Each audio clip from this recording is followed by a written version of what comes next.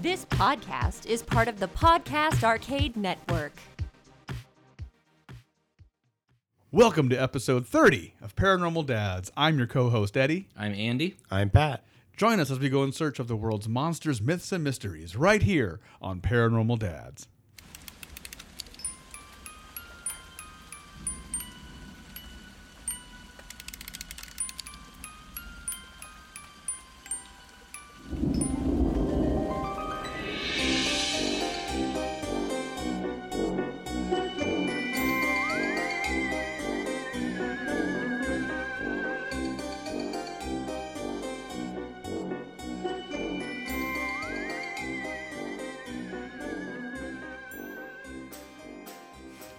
It's a milestones episode, guys, huh? Man, It is. Goodbye, it's awesome to be 20s. here. got our friends over, got our boxed wine. We're sad. We're done partying. We're time to settle down. Time to settle down now, guys. Get serious about things. We had a huge blizzard this weekend. Well, it wasn't really huge. It was just a fair amount of snow. I mean, And yeah, It was a fair amount. And we made it here, though. we did. just barely. The kicker, too, was that we already had snow on the ground. So it Yeah. was just adding to what we already had. It's kind of an insult to injury sort of thing. Really, it is. It's the kick.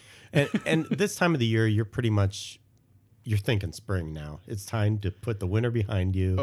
You know, it's getting late February, Yep. and things should be changing soon. But The the forecast is they're talking cold weather and possibly more snow later this week. So There's nothing scarier than the forecast. Oh, man. Not No. ghosts or goblins or Bigfoots. The weather's scary enough. I'll tell you what, Jack Frost is cracking his knuckles. He's like, I'm not done with you yet. He must be related to leprechauns. That was leprechaun-esque. Jack Frost is basically the cousin of a leprechaun. Time flies, though, because it seems like just yesterday we were doing the St. Patrick's Day. Day Yeah. episode from last year. Yeah. Yeah, and Oh we my got to start gosh. talking about that for this and that's time. coming up quick. It There you is. go. I mean, what, 3 weeks? Yeah, something like that. Yeah. Oh, sure. Get your greens. But hey, I mean, with all that, we're back. We're here. We're ready to go. And we're always, like every episode, we're going to start off with recent sightings, and I'm up to bat with this one, so here we go. All right.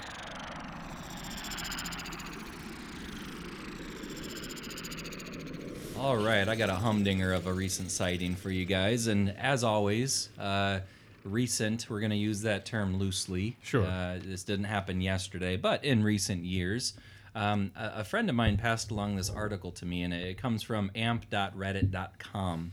And it's this guy from a couple years ago who it's written in a very kind of matter-of-fact kind of way, but he has been a search and rescue officer for years, and along the way, he said he's seen some really interesting things out in nature, and he just wanted to share. So it's almost like a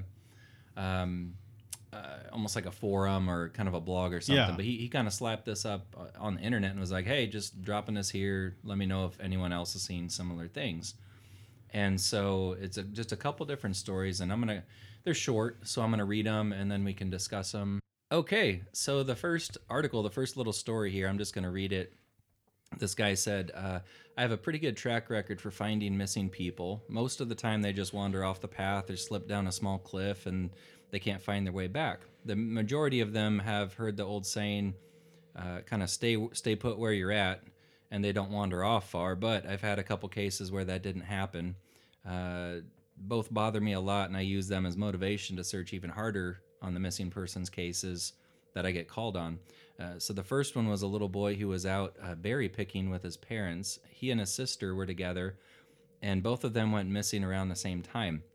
Their parents lost sight of them for a few seconds, and in that time, both kids were apparently wandered off. When their parents couldn't find them, they called search and rescue, and we came out to search the area. We found the daughter pretty quickly, and when we asked where her brother was, she told us that he'd been taken away by the Bear Man. Whoa. The Bear Man. She said he gave her berries and told her to stay quiet, and that he wanted to play with her brother for a while. That's creepy. The last she saw of her brother, he was riding on the shoulders of the Bear Man and seemed really calm. Of course, the first thought was an abduction, but we never found a trace of another human being in that area. The little girl was also insistent that he wasn't a normal man, that he was tall and covered in hair like a bear, and that he had a weird face. So we searched the area for weeks, and it was one of the longest calls I've ever been on, but we never did find a single trace of that boy.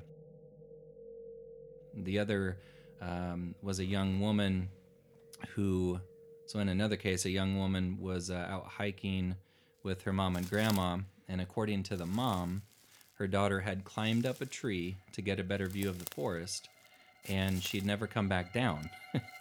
They walked around the base of the tree for hours, calling her name before they called for help. And again, when search and rescue arrived, we never found a trace of her. I have no idea where she could have possibly have gone, because neither her mom or grandpa saw her come down. Climbed a tree. That's bizarre. Gone. Climbed a tree, disappeared, was never seen again. Never climbed back down. Right, never climbed back down. Oh, man. So, 2 stories there. Sorry we transitioned so quickly between them. I thought those were the same one. So first of all, Bear Man. Bear Man.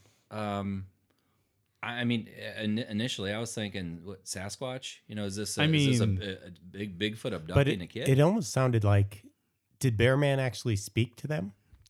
Well, apparently it did, because he said that he just wanted to play with the boy. Right. So yeah, but she said he had a weird face, covered in hair. He was tall. Yeah. But gosh, no matter how, and I should have prefaced this by saying these are kind of scary, because that kid was never seen again. You're right. So I don't know. This is where it gets interesting, because it's like when you talk about like told the kids, did he communicate with like spoken language, or was it like that? Because there is a contingency of people who think that Sasquatch has some sort of like telepathic abilities and communicate with the kids. Right. Or they just kind of figured out by the way he was behaving, like, hey, get on my shoulders. Right. Did the universal sign for piggyback? Like, get on, let's go party. And that's when you say no thanks, and you throw your basket of berries at him and run. Oh, dude, berry throw. Yeah. Well, in the tree story, you would think, number one, is there something up there in the tree that carried her off, maybe swung away to another tree or something? Goodness, yeah. Number two, did she find some kind of like a hole in the tree she crawled in, and she was hunkered down in this hole? Ooh. Or number three, she would have fallen out of the tree, right? And they would have been able to find her that way. Yeah, I mean, you're not... Well, and it had to be a big tree, because they're hollering for her to come down. Obviously, they can't see her because she's so high up. And right. But, I mean, unless she jumped to another tree, I don't know. Yeah. It's almost in the realm of, was there a portal or something? She disappeared into a different dimension, Those dimensional, like, portal shift things are really interesting. Like, the more I've done my research, air quotes, it's this idea that there are pockets all over our Earth that just kind of open up to different dimensions, and that she could, just potentially have slipped into one. Gives you goosebumps. There's a Twilight Zone about it's that, kind of too. creepy coming from a guy who is involved in search and rescue. You'd think they're pretty reputable sources, and even they don't have an explanation of what's been going on in these stories. Yeah. That's the thing, when you have people who do have these like very hard sciencey type jobs, and by them saying this stuff, it definitely would put them in a negative light if they weren't telling the truth, Right. And it would come to bear pretty quickly. Bear man. Bear man jokes. But so I mean, and time again, when it comes down to like UFO sightings and even stuff like this, when it's somebody whose job it is to be reputable and accountable, you gotta take that for what it is, right? Like, you can't. Right. He's probably lying. About this. I mean, yeah, and it does. It's almost like when a police officer reports it, or something like that. It just adds credibility to know that the source that it's coming from is a person who's on the up and up. Right. They're trained observers. They specialize in observation and being calm under pressure. So right, and they have something to lose if they're found to be either overexcitable or lying. Correct. And they also kind of come from the point of view where they're out to debunk things. Yeah. They're out to explain things. Yeah. They're looking for the reasons why things happen, and they're not going to I guess they're not going to fall for anybody's, far-fetched story. They're going to look at it very logically. Yeah, they want the facts. Right. Bam. And Just so, facts, ma'am. and these are people who were not ever recovered. Yeah, This is not no bodies, no nothing. In those cases, the boy that was carried off by the bear man was never seen again. And same with that girl who climbed the tree. They still to this day have never seen her again. Goodness. Yeah. Here's another one where the person did survive and was not lost forever. So the author of this article says, I was teamed up with another search and rescue officer because we'd received reports of bears in the area. We were looking for a guy who hadn't come home from a climbing trip when he was supposed to, and we ended up having to do some serious climbing to get to where we figured he would be. We found him trapped in a small crevice, or is it crevasse? Correct. I'd go with crevasse. Sounds See, fancy. I'm kind of a crevice guy. So. He was found in a big crack, and poor guy had a broken leg. Did he break his mother's back though? Gosh. We bring the jokes here. Sorry. So he's stuck in a crevasse with a broken leg. It was not pleasant. He had been there for almost 2 days. His leg was badly infected. We were able to get him into the chopper, and I heard from one of the EMTs that the guy was absolutely inconsolable. And he kept talking about how he was doing just fine. And when he had gotten to the top, a man had been there. He said the guy had no climbing equipment and he was wearing a parka and ski pants. Ooh. He walked up to the guy, and when the guy turned around, he said the guy had no face. Where his face should have been, it was just blank.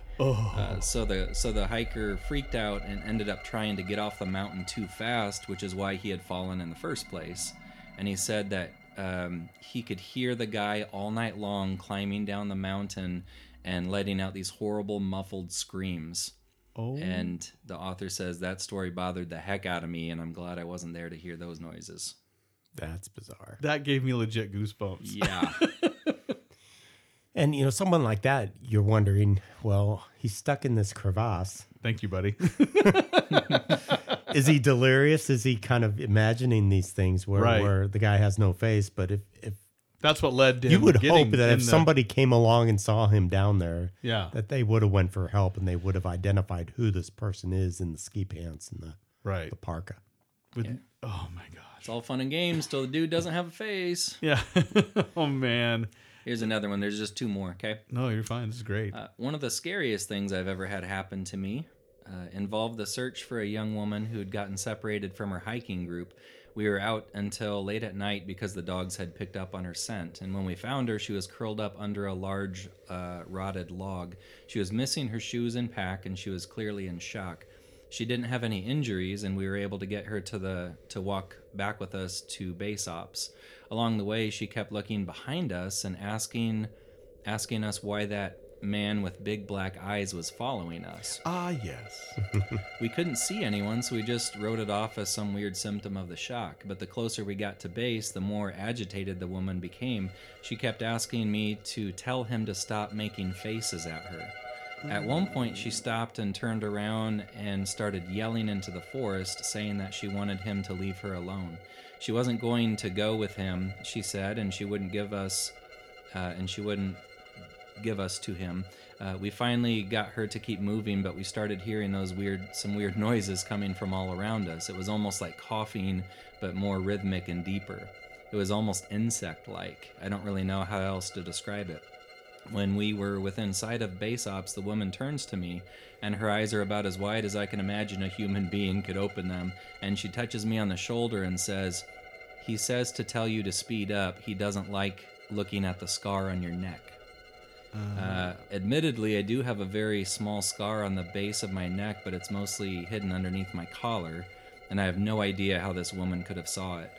Right after she said that, I hear that weird coughing right in my ear and just about jumped out of my skin. Yeah. I hustled up to I hustled up and got her to base ops, trying not to show how freaked out I was, but I have to say that I was really happy when we left that area that night. That's bizarre. What? What do you explain that to be? A ghost? That's a ghost. I man. mean, that's my first thought. That's what genuine. it sounds to me. Yeah. That's not a Sasquatch. That's something paranormal that was out in the forest. Yeah. telling them to hurry up. And they know these details about the guy that Yeah, that wouldn't you would- be apparent otherwise, it sounds like. And she was responding like, "No, I won't give them to you." Yeah, as if she was hearing this thing telepathically. Big black eyes. At least he had a face. I guess that's a plus. I know, right? But Bonus points for face. That is insane. And this is all from the same person. it's all from the same person. Yeah, Yeah. yeah. It's Does it say where the person's from, like where he works or he or give she some works? credentials. I could try to look for that, but My money's on Pacific Northwest. well, I mean, I Yeah, just I don't know. It could be.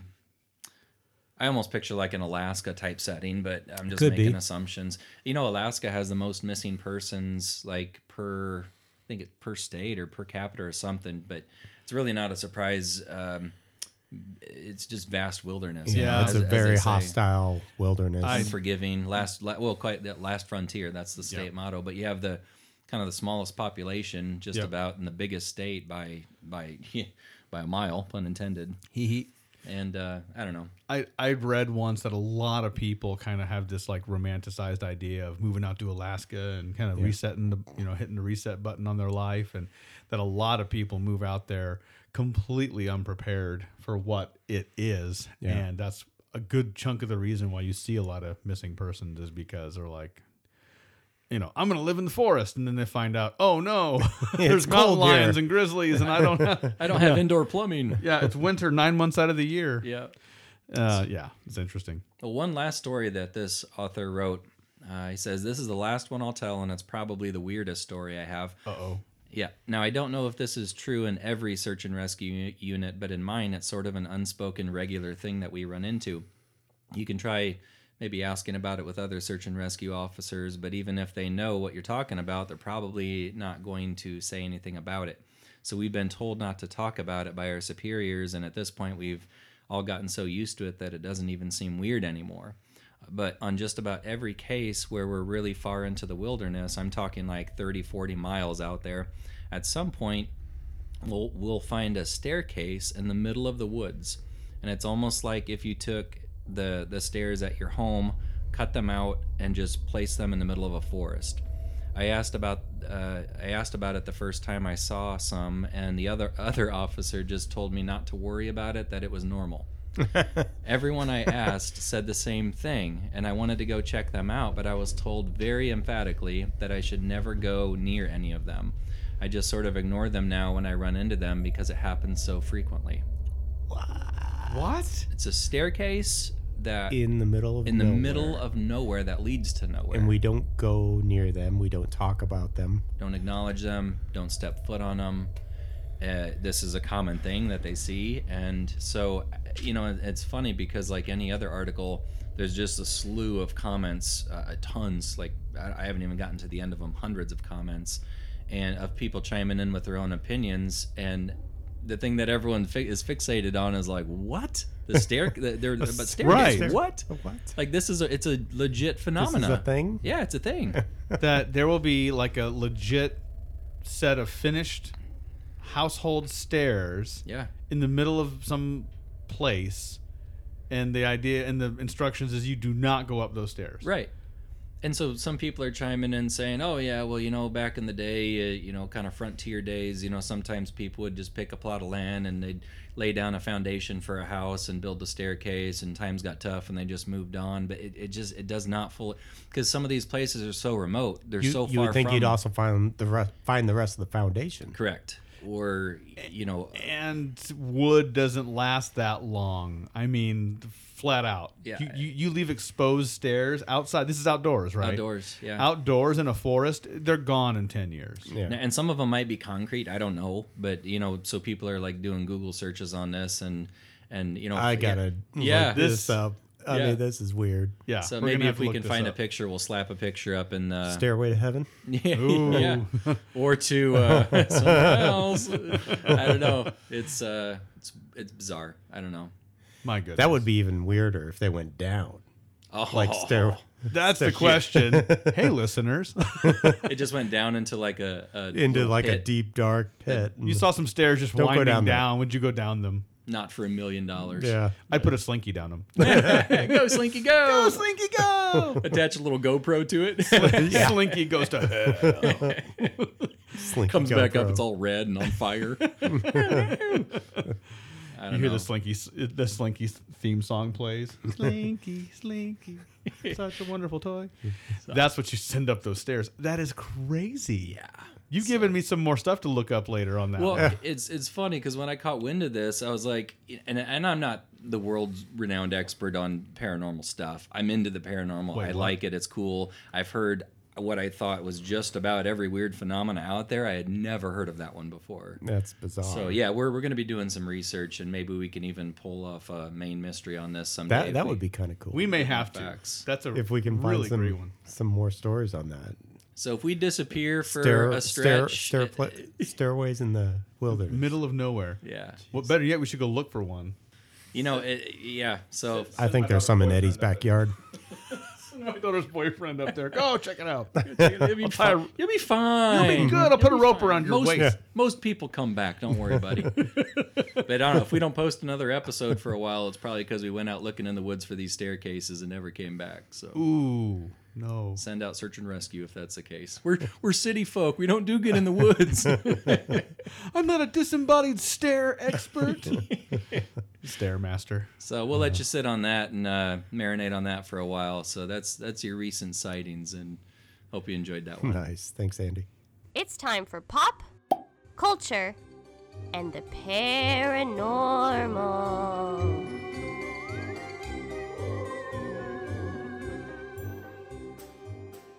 Okay, so I'm going to start preparing us for the main mystery here with Ooh. pop culture and the paranormal. Little main mystery warm And up. what we're talking about today is a TV series that ran from 1974 to 1976 and then lived on throughout In the the 90s, yeah. early 80s and beyond Oh yeah, through in syndication. Yeah. And you most recently have probably seen it on the Sci-Fi Channel or MeTV.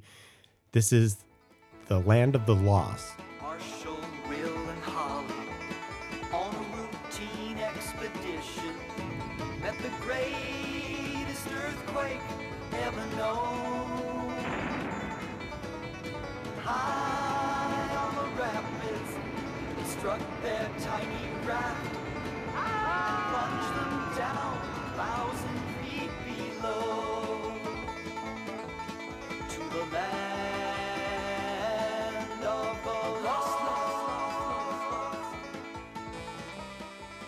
It's a children's television adventure show where the synopsis is a family falls into like another dimension or another world. I don't know how we got here or why, but I think we're in another world. What makes you say that, Dad? Well, because last night I saw 3 moons in the sky.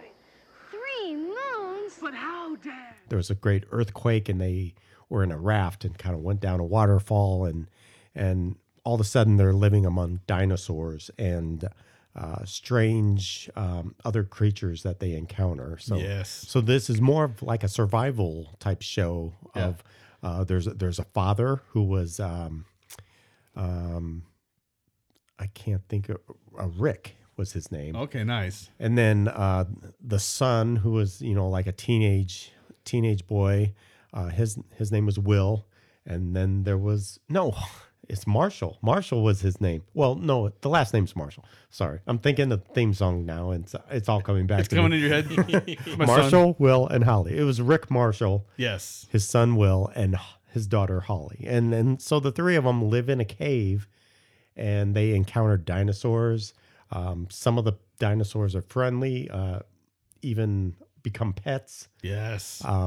They come across a species called Pakuni, yes.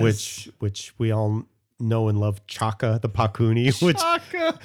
which is a short little, almost Bigfoot looking creature, kind It's of like a guy. a mix between a Bigfoot and a caveman Yeah, kind yeah. of deal. Yeah, he's like a He's Cro-Magnon Bigfoot. Right. He's hairy all over, and except for his face. What do you think he is? Some kind of a caveman, a monkey, or what? And then, of course, Chaka has his own family. He's got a mom Pakuni and a dad Pakuni. Yeah. There's also the Sleestak, which are like lizard people, and they can't come out in the sunlight, but they kind of dwell in the caves and the Yes. temples near where the marshals live, and so they're always encountering them. They always run around with really cool like slingshots. Yes. and just terrified me when I was a kid watching this show. But so yeah, I mean, so the Land of the Lost was it was a fun Saturday morning TV show that we watched when we were kids, and it's come on to. Well, you were saying like in the 90s, there was a spinoff of it. Also, this Yes. show was produced by Sid and Marty Krofft, who were Yep. pioneers in the children's daytime or Saturday Yeah. morning television. They had a lot of those shows. Yeah. They had like, what was the one that was like insane? It was HR Puffin Oh, stuff. HR Puffin stuff. That was that'll- very out there. Yeah. Very psychedelic kind of 60s vibe to it. Yeah. So this was kind of more genre specific. They kind of wanted it was kind of like a cool balance of like the Swiss Family Robinson and just that notion of like Right. a normal family but who's in a crazy environment. And yeah, I remember seeing reruns of the original show like you had said in the 80s, and then in the early 90s they had relaunched it as a new, like they'd reproduced it as a new show. Yeah, and I was surprised to even hear about that. You showed me some of the pictures, and some of that stuff looked familiar, but by that time I was in college, and so I Yeah, wasn't you're like- watching it. Yeah, whatever. But and then of course they came out in 2009, I think. Yes. With there was a film version, Yep. an actual big screen production of Land of the Lost, starring Will Ferrell. yes. But I've seen bits and pieces. I don't Right. think I ever watched the whole thing. Yeah. And I think I did that on purpose because this was one of my favorite shows Right, don't growing ruin up. it. Yeah. And I knew, with Will Ferrell, they were going to be making fun of the whole thing. And Yes. it's just like, I didn't want to go there, Yeah. Don't make fun of my childhood. Don't make fun of it. I did see the mosquito scene, and it made me laugh pretty hard. Did you see that How scene? big were I those don't think I did. mosquitoes? It was a gigantic mosquito. It was like the size of like a pterodactyl. It was like an eagle-sized mosquito, and it was perched on his shoulder. Yeah. And he's talking to somebody and doesn't see it, and then the camera cuts away from him as he's talking. I think it zooms in on Chaka, and Chaka's just looking at him with big eyes. And we might want to watch this. I don't know. And it cuts back to Will Ferrell, and his eyes are kind of droopy, and it pans out, and the mosquito is bloated full of his blood, and he's like, "Is anybody else tired?" so it was kind of funny. I heard they get that big in Alaska, by the way. Oh, really? Maybe that's what flew off with that girl. That's right. Yeah, it was a great show. I always looked at Chaka as like that moochy kid neighbor that showed up, and he's like, Yeah. Oh, here Chaka comes wants berries. Chaka again. "Get some more berries." Yeah. Clear, Ari! Hey! Chaka! Chaka! Chaka! hey, look. Yeah, that was another thing. They were always collecting berries, and they'd be like these huge. All the food there was huge. Exactly. Oh, let's take these berries back. Oh, these will be good. And they're like the size of basketballs, Are they a berry at that point? But they were It's a they melon. they were always, that was kind of the focus too of the show. They were always coming up with ways to provide for themselves in Yeah. this other habitat. They would they'd be collecting firewood or going down to collect water, and they'd run into a dinosaur. The T-Rex was kind of the main instigator. His name was Grumpy.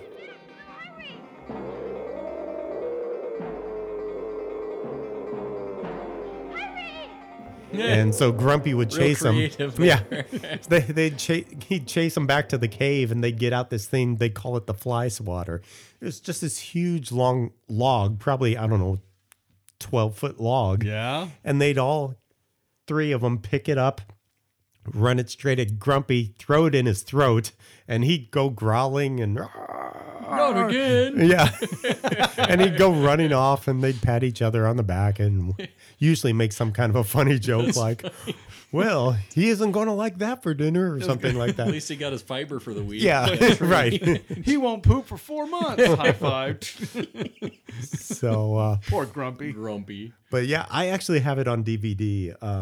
And they have a couple episodes where you can listen to comments from the creators, kind of discussing the show. So it's always kind of interesting. They have different stories about the production and, behind the scenes stories of Land of the Lost. And just kind of a fun show about, another time, another place. And you never really understood where it was they were. Were they in the center of the earth? Yeah. Was it like a time thing? Yeah. Because they played a lot towards it was like a time. It was a time portal. like slip, wasn't it? Because Yeah. didn't even spaceships show up at one point in time? Yeah, in the they'd see show? spaceships, and Yeah. they'd see even different types of beings would show up from time to time, like recurring characters, and they would they'd almost look like alien and this is where it was a very Croft type show. It was very kind of psychedelic, very for the time it was probably pretty good special effects. It was groovy, you can say yeah, they were like sparkly looking people, just really weird special effects and camera tricks and things. Yes. A little bit of everything. You got Yeah. aliens, you got little Bigfoots, you got Strapacidal on a T-Rex. So You got cover all the bases. Those Croft shows, yeah, they were kind of out there. it was kind of funny because every now and then it seemed like it was almost like a Gilligan's Island thing where people Yeah. would drop into the portal and they'd have like a story with these people. Then all of a sudden they'd find a way out and they'd get away. Yeah. But the Marshall family was always still kind of Stuck there. Oh. So it was very much kind of a Gilligan's Island kind of mentality to it. As I got older, I started to feel bad for the dad because he had no contemporaries to hang Yeah. out with. Like he Just- had his kids, and he's just just the kind of like kids. staring out the window, like Well, it's kind of funny too because I think the original dad was Spencer Milligan, I think was his name, and he was there for the first 2 seasons, and then I think they got into a contract dispute where he wanted more money for it, and he was just kind of tired with it as an actor. Yeah. He wanted out of it, so he left the show, and they brought in Uncle Jack or whoever it was. But so the story went, Dad found a way out. He left, Just bailed on his kids? Well, I don't think it was intentional, but somehow Okay. he transported himself out. And then the uncle And then the found him? uncle came looking for him, looking for the kids and the dad and he found the kids. that's hilarious. They were high fiving themselves in the writers' room Yeah. with that one. They were like, "We did it!" And we so for the solved it." third season, it was the uncle and 2 kids, kind of replaced the dad That's character. So, the kids are like, "We're in hell." but I remember there was one episode, a guy parachuted in and he came in on a parachute and somehow he got out too. And 70s, man, they were Yeah. just like the continuity was just not quite there. They were like, There are no bad ideas. Parachute, yes, you're in. "I love it." Next, but school bus drives in. Yes, love it. But one of the actors, Wesley Ewer was his name. He, at the same time, was also starring in, I think it was General Hospital or Days of Our Lives. One of these, let's see if I can find it here. One of those soap opera. One of those Yeah. soap operas. I can't remember which one it was. But so he was starring in that during the week, and then he'd also produce these Saturday morning shows. That's amazing. And at one point, he changed his name just to Wesley. Oh, So instead of being Wesley Ewer, it was like a publicity stunt sort of thing. And I guess it went wrong for him. oh, Like it didn't go so well for him. It was almost like he was trying to become like a Donovan or an Elvis kind of a Oh, thing. just go by his I'm first just going to name. go by Wesley, you know? Yeah. And apparently People are it like, didn't. Wesley who? Yeah. yeah. So, Captain Picard's like, "Shut up, Wesley." but he was very much a kind of a heartthrob of the time. You'd see him on all the Teen Beat those magazines, Tiger Beat magazines. yeah. Woohoo. And I think he even did some singing and stuff too. Of course he did. Yeah, kind of the David Cassidy sort of thing. So, but he produced this show. I don't know if he was actually he is a producer in Hollywood now, or at least he Oh, was. I see. But he was on the show. He was on the show. I don't know that he was a producer of the show, but he's gone on to be like, he's written some children's books and done some music and, you know, acting and things like that. So Does he still go by Wesley? no, I Written think by he Wesley. changed it. He decided that was just a bad publicity stunt that he did. It's hard. It's hard when you nickname yourself. That's Yeah. Yeah, self-glossing, you know. it's not gonna work, guys. The artist formerly known as Wesley. Right. What's his name now? It's still Wesley. Oh, cool. But yeah, that's One of the That's things. Oh, sorry. no, go ahead. One of the things I did notice was that it looks like the original Chaka. It looks a lot like Ron Howard's little brother.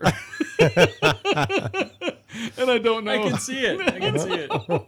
Oh man, I feel so bad. He does look like you said, Andy, like a cross between like a Bigfoot and like almost like a gray alien with that like oval head. And Yeah. it's just funny. And Well, they gave him kind of a weird complexion. I remember watching some of these Shiny. behind the stories type watching the episodes with the vocal tracks of the producers, and they were talking about, and the actors, and they were talking about how, you know, being on the set, you Yeah. know, they were still kids and they had to go to school. So like you're sitting there in costume being tutored, Yeah. you know, between takes or whatever. So it's like Holly's going to school with Chaka. You got this little Chaka in your class, you know, and you know, that makeup probably takes forever to put You're on staying and in off. there, Chaka. I don't want to do math. Chaka Come want on, recess. Chaka, let's go to recess. Chaka want recess. Chaka, love Holly. Is that what he's doing? Oh, poor Chaka.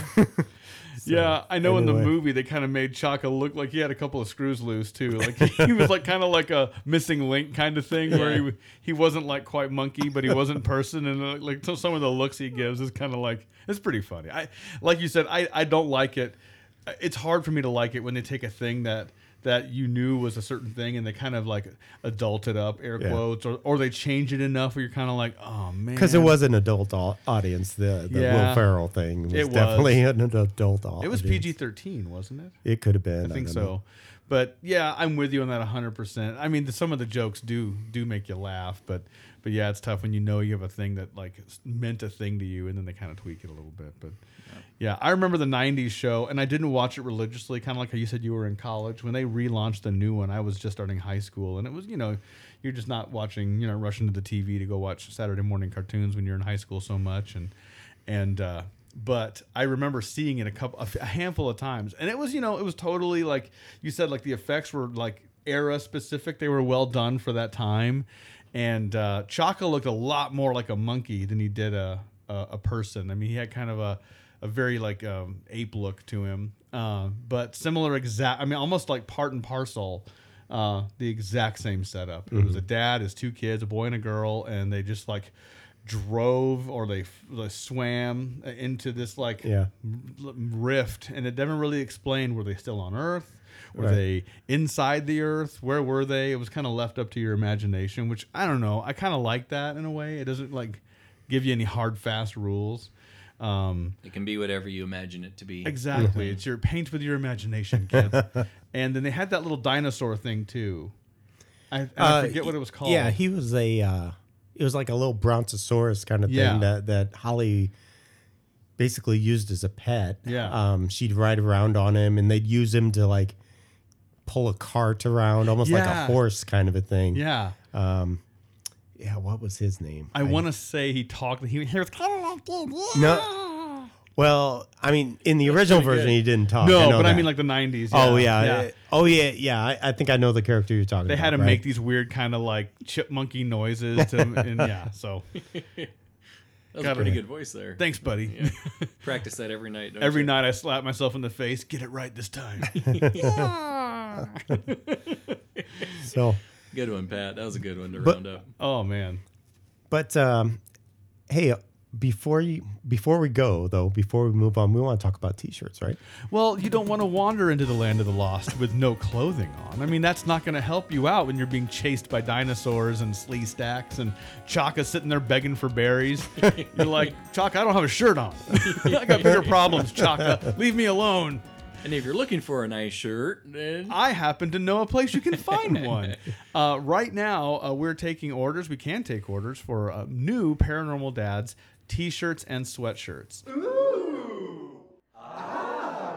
There's a post on our Facebook page. Andy's rocking one right now. Pat's Pat. wearing his. I had my sweatshirt on. I took it off because I got a little toasty. Eddie is presently naked. I am Nudicon. And I am not. So yeah, we have these shirts available. $23 for a t-shirt and $33 for a sweatshirt, and it has this nifty kind of like summer camp logo for Paranormal Dads. Kind of a across the front silhouette of Bigfoot walking in front of the mountains and at night. spooky looking.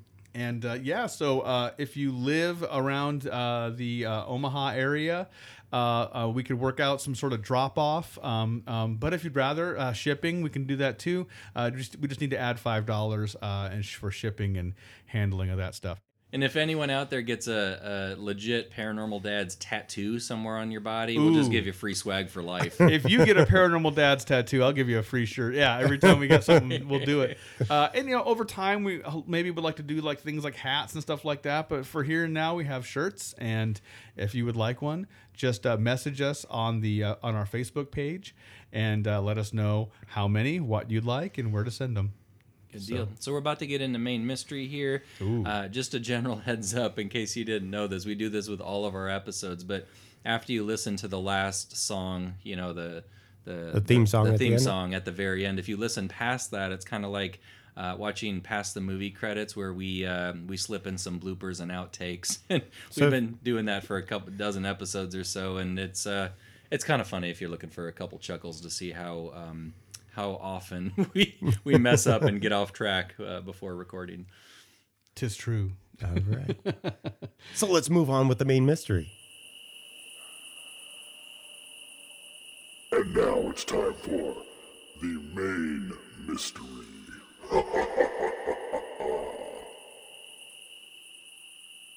All right, here we are, gathered around. The lights are dim.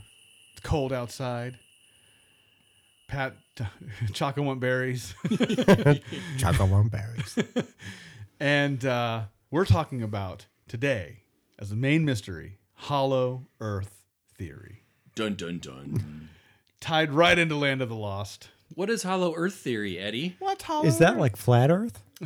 Actually, no. It's different. Okay. And it's like, Don't get Eddie started on the flat Earth theory. well, I mean, anyway. I'm more prone to the simulation theory than I am the flat Earth theory. Like, you know what I mean? Like, that's like whatever. As in, the flat Earth is completely bogus? We're open to other people's ideas, but Except for flat Earth we people. all feel like, the flat earthers. That guy shot himself in the rocket. Did you see what happened to him? No. He got so messed up. It came down. I think the parachute, like the thing that was supposed to slow him down, didn't operate well, and he hit the ground at the same velocity, like faster than when he. Yeah, they were like he was in the hospital. It was a Wile E. Coyote kind of deal. It was, But he got like 20 feet up in the air. I done seen it. It was flat as far as I could see. I seen it all. No, he got pretty high. I mean, he was like 100+ feet, like, and then it just kind of like, his Acme missile just turned and pointed back to the Earth, and he's like, oh no. So this is not that. No, this is not that. Hollow Earth This theory. is So hollow. for people who don't know, how would you describe that theory? The theory of Hollow Earth is a lot like, kind of like an egg, where there is a crust, and that's where we live. Science, kids. We live on the crust. And for scale, the eggshell where we live is super thick, right? So it's not like this is thin or anything like that. We've got a lot of crust. But the idea is that it is like an egg, like the Earth is, and they're not discounting that there's a center to it, but that the center would be hot enough and ambient enough to warm an environment to keep it to a certain degree. And we do know that This is an interesting theory. I'm not saying Eddie buys it 100%, but it's super interesting. You're gonna be like, guys, I got some real estate opportunities. Here's the catch: it's inside the earth. But like, we work a lot with my job with mines, and we do know that like with mines, once you get down to a certain depth, the temperature stays the same. It's like a constant 70 something degrees.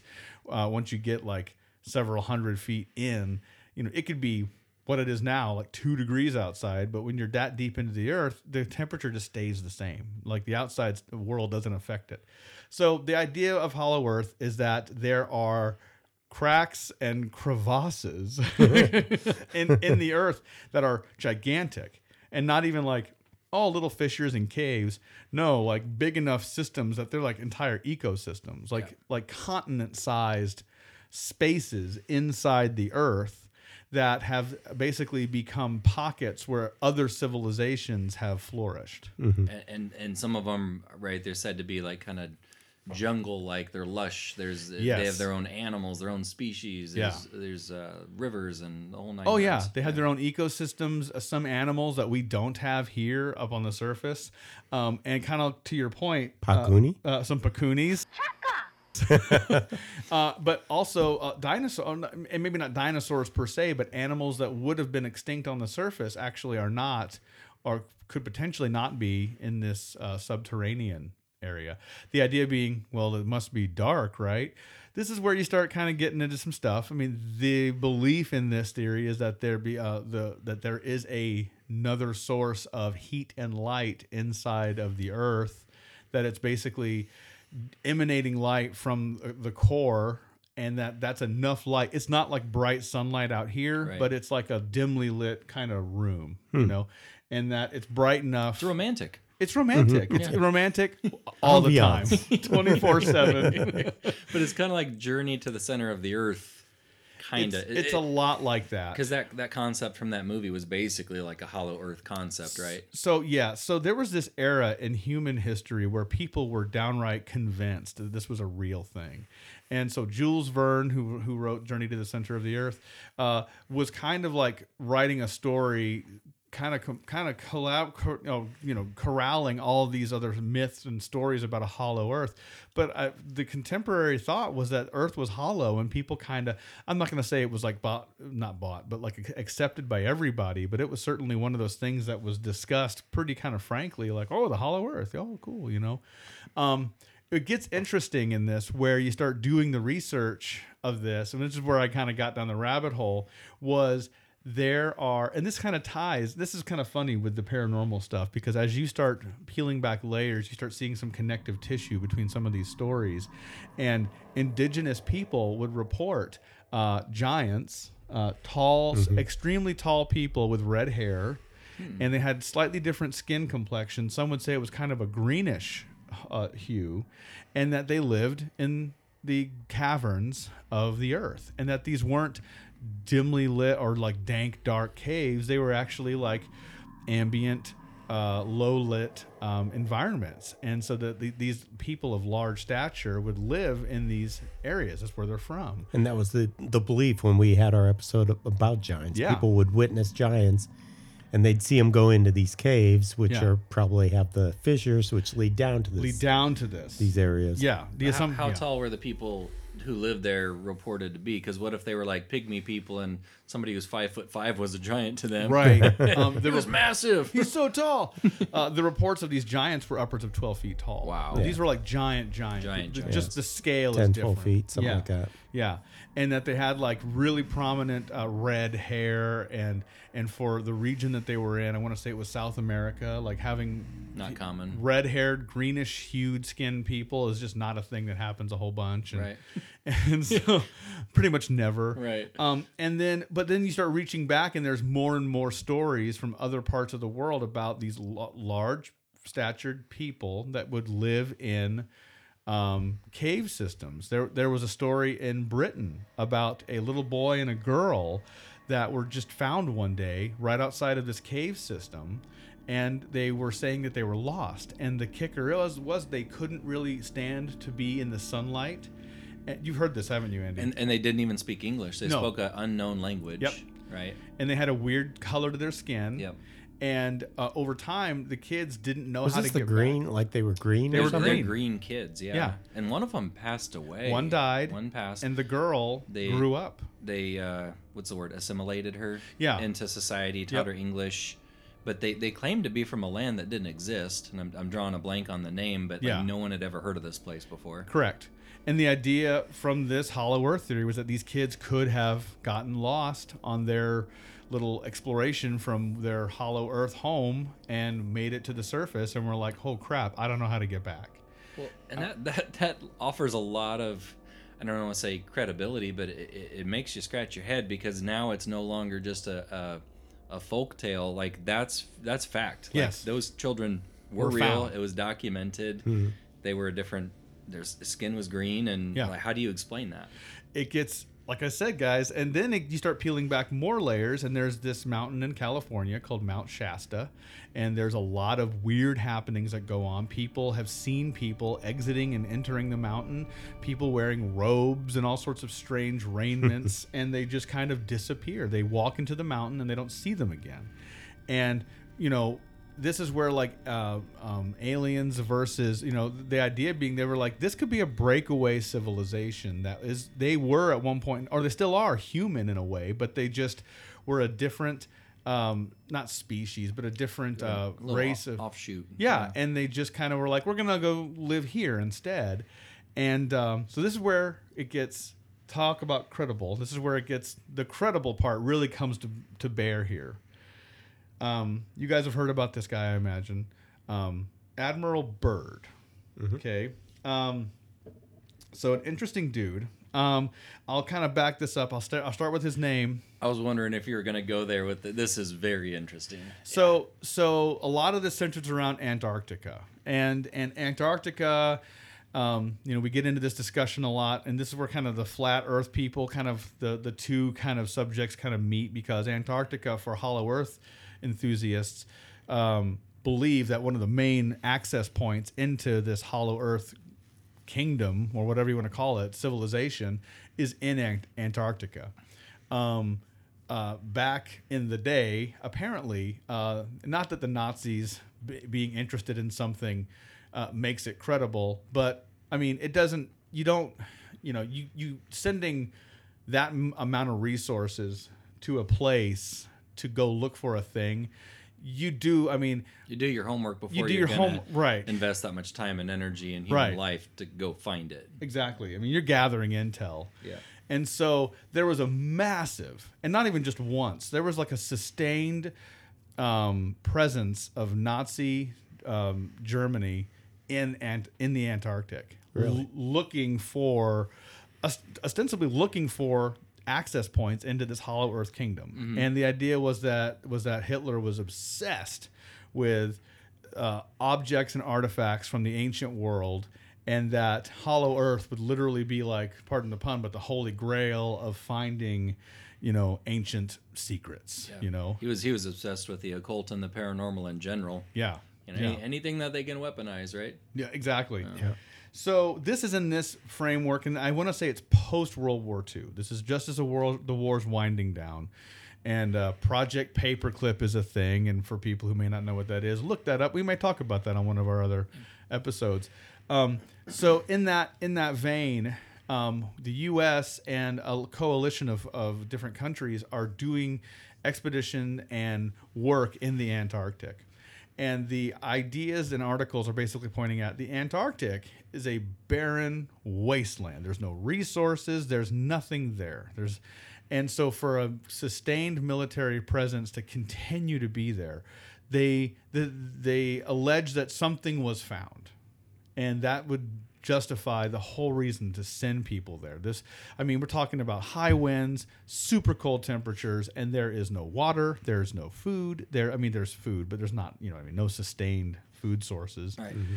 So it's a big pain in the butt to go to the Antarctic, and to do that, you have to have something really worth being there. This does kind of dovetail into another story I came across years ago about an under the ice pyramid that some people allege was found in the Arctic or Antarctic. So there are the allegation is that there have been signs of advanced civilization and technology found in the Antarctic. So enter in Admiral Byrd, who was a completely straight-laced, like some people even said boring guy. Like he gave accounts of his flights, like he would do a journal for his different flights all before this. Like he was a World War II pilot, wrote a few novels, and even about his experiences in the war. And the critique on the novels were they were kind of boring. They were a little dry. They're just factual. Yeah. Right. Yeah, he's a very straight kind of by the book guy. He didn't embellish a lot. He just kind of told the story as it was. You know, he didn't set it up. There I was, behind enemy lines. Could see the whites of those krauts. No, saw their eyes. It wasn't that. He was a very, like they said, it was almost methodical, and they weren't very good reads. So this guy. So again, like we were saying earlier, it's a credible source, which helps the story from the get-go. With a lot to lose. Yeah. I mean, he's a highly decorated pilot. I mean, there's a lot going on here. And this is right in the era of post-World War II. So, you know, not that we were alive then, but we all know that the sentiment about, like, you know, pilots and soldiers and spacemen, it was all like, that was kind of like the pinnacle. Like, little boys were like, one day I'm going to be a pilot, you know? And so, like, this guy had a ton to lose if he was being overly embellished or if he was lying. And his track record bears out that he's just not that guy. So he goes on this expedition in the Antarctic, and he comes back with a story that'll curl your hair. I mean, it's crazy. And the funny part about it is he didn't actually tell the story at first. He kind of hinted at it. He kind of said things like, one day I hope to find the hidden Earth or something like that. In a talk show, he said that. I hope to find the hidden realm or something. And then as he got older, it's a classic like deathbed confessional kind of thing. He completely with it, like not like gone and not like, you know, in and out of, you know, like awareness. He was totally like aware of what he was saying. Sharing with his grandson, apparently, this story of the things that he saw. And basically he said, I was told to shut up. I was told, you don't tell people this. This is such high classified stuff.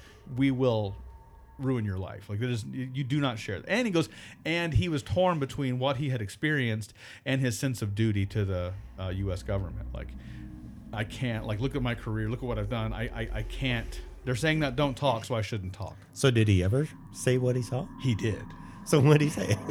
Are you ready? Yeah, I'm ready. He said, Chaka want berries. I was going to say, Eddie, you're the opposite. You do jazz it up with some emotion, and you set it up just right. Eddie's dry and doesn't tell any. No, you're the opposite. I got you on the edge of your seat.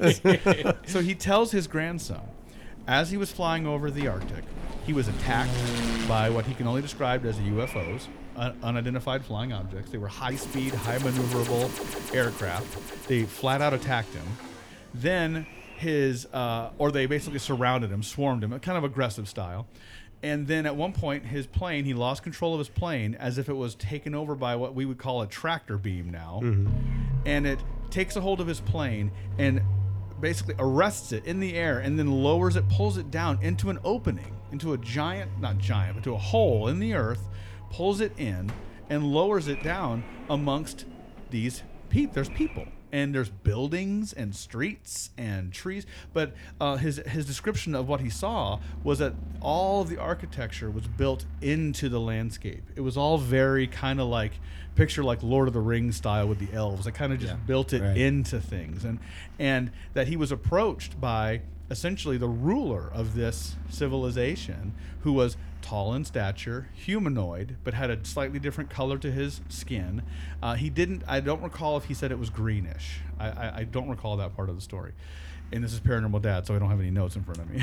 This is Eddie. My notes are very scribbly. And this ruler introduced himself and basically showed him their kingdom. I mean, not all over the place, but kind of just demonstrated what they were and what they had done, who they were, and filled his brain full of these facts, and basically said that they were, because they're an advanced civilization inside our Earth. And sidebar, this isn't like like pulled down to the middle of the earth, like the middle of a basketball. This is, like I said, like picture like random naturally formed fissures and cracks, and it's just gigantic open spaces. I mean, you know, they were saying the earth surface area is so big. Think about inside the earth, you could have entire vacant pockets as the size of half of the United States, and you wouldn't. Yeah. What did it look like? Was it lush and green? Was it deserty? What kind of landscape? Because obviously it wasn't cold. Super temperate environment. They said a constant kind of like a 70 something degrees. It wasn't too hot. It wasn't too cold. Lush green. The air was almost like they said it had like a sweet smell to it.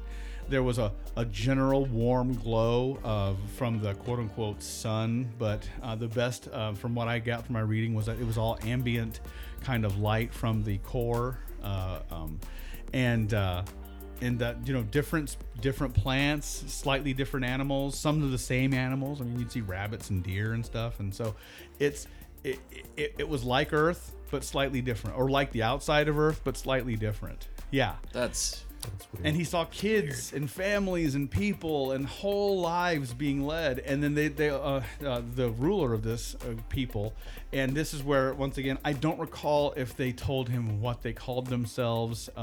This is where, you know, look this up yourself, people, come on. But there was this statement of, we know who you are.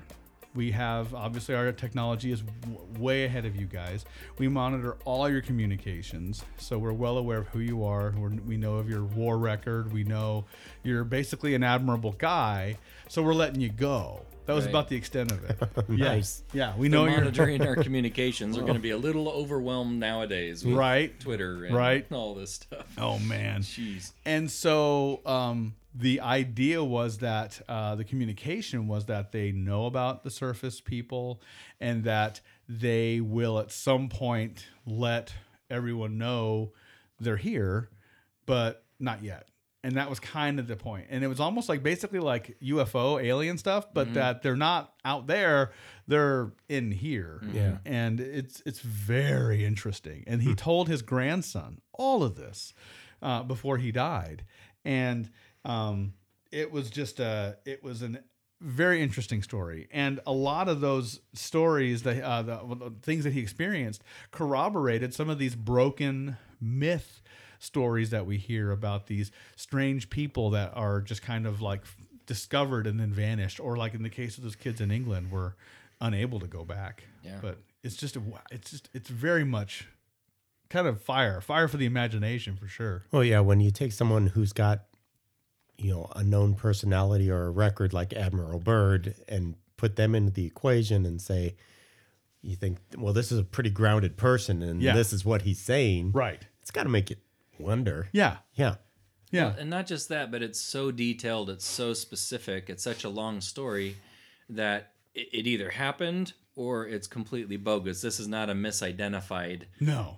you know, because like nothing against Bigfoot or anything, but you see a Bigfoot in the woods, and sometimes it could be a bear, it could be misidentification rather than someone poor trying photo, you know. Yeah. poor photo. But this either happened or it didn't. Right. And if it did happen, that rewrites everything that we thought we know about our world. Yeah. I mean, I don't even know. I mean, I guess you could maybe say he hallucinated the whole thing, but that, once again, it either happened, either he's lying, he's mistaken, or it happened. right.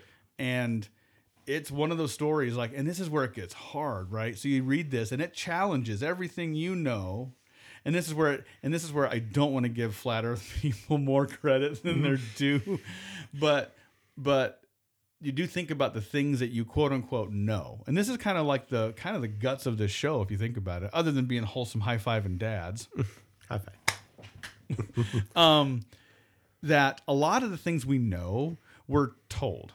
Right. You know, like, I can't prove to you certain things because I don't have the equipment or the expertise to show you the distance from the Earth to the moon. I don't know. I'm trusting that someone else is telling me the truth. And so in a lot of cases, and you know, this is where like observed evidence is always hard. Like, well, what do your eyes tell you? Well, my eyes aren't great. I have to wear contacts. and And so, like, I get it. Like, oh, you don't know because do you know the Earth is round? Have you seen it from space? It's like, okay, now we're having that talk. But I do agree to some extent. Like, a lot of the things we know are because we are only able to do so much in our little patch that we live in. And so, Hollow Earth, I mean, how are we gonna find a portal or not portal, but an entrance into this place to prove or disprove it to ourselves, Yep. Which brings me to my next point. We need to go find this place. Yeah, I was thinking the same thing, man. Exactly. We're not going to know until we try. Oh my gosh. So some of the other substantiating stuff to this, and this is a lot of what kind of UFO people do, and that, I've done as well, but it is something bearing, like, it has a lot of weight. So you can't just go to the Antarctic. Right? So if we wanted to right now, we could buy a plane ticket and go pretty much anywhere on the planet we wanted to go. If you have enough money and the time, you can go there. You cannot go to the Literally Antarctic. can't go. No. Unless you're government. You got to get so much clearance. And there's been people who've gone. And this is where, like, there has been people who've gone. I get it, but it's a tiny, tiny group. Yeah. And when they go, the Antarctic is big, and you're not going to go to a specific spot. You're going to an outpost someplace that Exactly. has already been established and has very controlled conditions. Yeah. And the environment isn't such that you can be like, hey guys, I'm going for a walk. I got the weekend open. I'm going to go check out some stuff. Go explore. I'm going to go die in 5 minutes because I breathed the air outside. And so Turn my lungs to liquid. Oh gosh. Actually, technically, wasn't a few weeks ago, Chicago and Yes. certain parts of the country are literally colder than Antarctica. Right. With that negative, was it negative 80 wind chill or something like that? Yeah, people were getting frostbite on their tracheas because they were breathing in through their mouths. Oh my gosh. And they were warning people, don't breathe through your mouth, breathe through your nose, or don't even go outside because you were going to they were literally freezing their internal organs from breathing in. And It's so, like that movie The Day After Tomorrow, yeah. right? Where that fog gets you and you just freeze like a popsicle. It is. But yeah, it was crazy. So that's what happened when you go searching for holes in the middle of the earth. You can freeze your lungs, guys. But yeah, so I mean, you think about it, like, you can't just go looking for this place. Not so much the only access point, because the whole point is, like, there's several access points to this. And there could be offshoots of offshoots, Well, like England, like those kids, if they came out of one in England, Yep. that's a safer place to start. So if we're gonna go look, let's go to England. Let's go to England. A little more temperate. Now, if we really, and this is where listeners, you can look this stuff up too. There are, like, databases of these areas where some of these entrances are alleged to be. The only kicker is that to get, like, they're saying, like, some of these journeys would take you 72 hours. You're going to be 72 hours spelunking to get to the to these things. Bring a couple granola bars. Yeah, I don't. Bring a change of 72 socks. hours of spelunking. I don't know that I could handle that. Which you would think if two children made their way out in England, it's got to, for every access point that's, like, kind of perilous, there's got to be a handful that are totally chill. Like, oh, it's an easy stroll. Because these kids weren't spelunking, Yeah. But so there are like articles and places you can look up to go see where you want to go. But even then, you got to be careful, man. You can't be looking up some random place on the internet and be like, I'm gonna go look there. It's some guy's basement. Yeah. Don't do it. It's a bad idea. But yeah, I mean, the whole point is that all over the planet there are these openings that allow you to get to these deep underground civilization. So it says Hollow Earth. It's not so much like an egg per se, but there are going to be. It's more maybe like an ant farm. Yeah, where- that's a good way to put it. Yeah, and it's thoroughly fascinating. And I don't think I'm done visiting this topic yet because there's more to probably peel back at some Well, point. that's what the show's all about: monsters, myths, and mysteries. And this is certainly a mystery. That's Man, I love it. It's between the credible witness and the fantastic story, and also the fact, like I said, like, you are forbidden from getting there, and the idea being, well, because it's for your own safety. But people aren't just breaking their necks to get to Antarctica. It's a hostile place, and the thought being they're trying to hide something. We should test it out. Just call your local travel agent. Yeah, I'm thinking about taking a trip. Okay, where you want to go? About Antarctica. Got anything around that neck of the woods? Anything. I want the Admiral Byrd package. Give him the bird. They'd probably send you to Brazil and say, that's about as far south as you can go. Exactly. Yeah, it's very interesting, and it's What's funny. the tip down there in South America? Is that Brazil? Is that Tip, like the very furthest south you could go? Not sure. I think so. I don't know. Yeah. I don't know my South American. We don't have our geography map. well We don't have our We don't globe have out our here. globe out. We're paranormal dads. We're not geographic We're dads. unprepared. Yeah. We need to get a world map on this wall.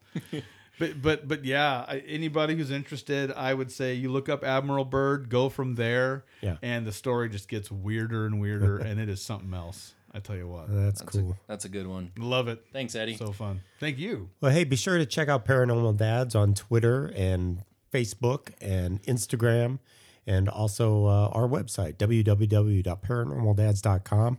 Drop us an email at paranormaldads@gmail.com. Let us know what you think about the show, any ideas for show topics. Also, please review the show. It helps us a lot, gets our name out there, get more listeners, and that's how we really can get the ball rolling on some of these projects, like our future trip to Antarctica. We're going to need a lot more hits. So if people can give us some reviews, we'd very much appreciate it. We'll do a T-shirt. How's that? we will do a Hollow Earth Paranormal Dads T-shirt if we can get to that. Holes point. included. Big old hole right in the middle of the shirt. It's not a hole. It's Hollow Earth. All right. Oh, special thanks to freesounds.org for usage of these fun sound effects that help with the storytelling. And then until then, Stay warm, everybody.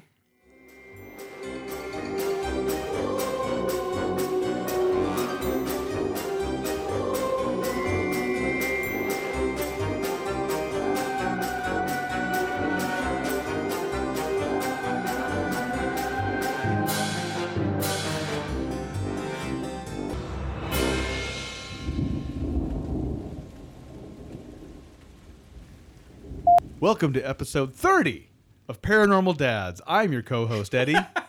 I wanted to emphasize. you emphasized that right. Oh, I lost it. Quiet on the set. All right. Should I emphasize it still? It's good, right? Why is it? I'm going to lose it again. Okay. I won't look at you. All right. I'll look at you. Red leather, yellow leather. Welcome to episode 30 of Paranormal Dads. Should I not emphasize? Okay. I promise I'll keep it together. Go ahead. Okay. Serious. Here we go. Welcome to episode 30 of Paranormal Dads. I'm your co-host, Eddie. I'm Andy. And I'm Pat. And welcome I can't. It's been too long. It's been too long. Join us. Join us. Join us. All right. We got it. All we right, go. ready? Chocolate like Choco, love, what's her face? Chocolate love Harry. Chocolate and Harry.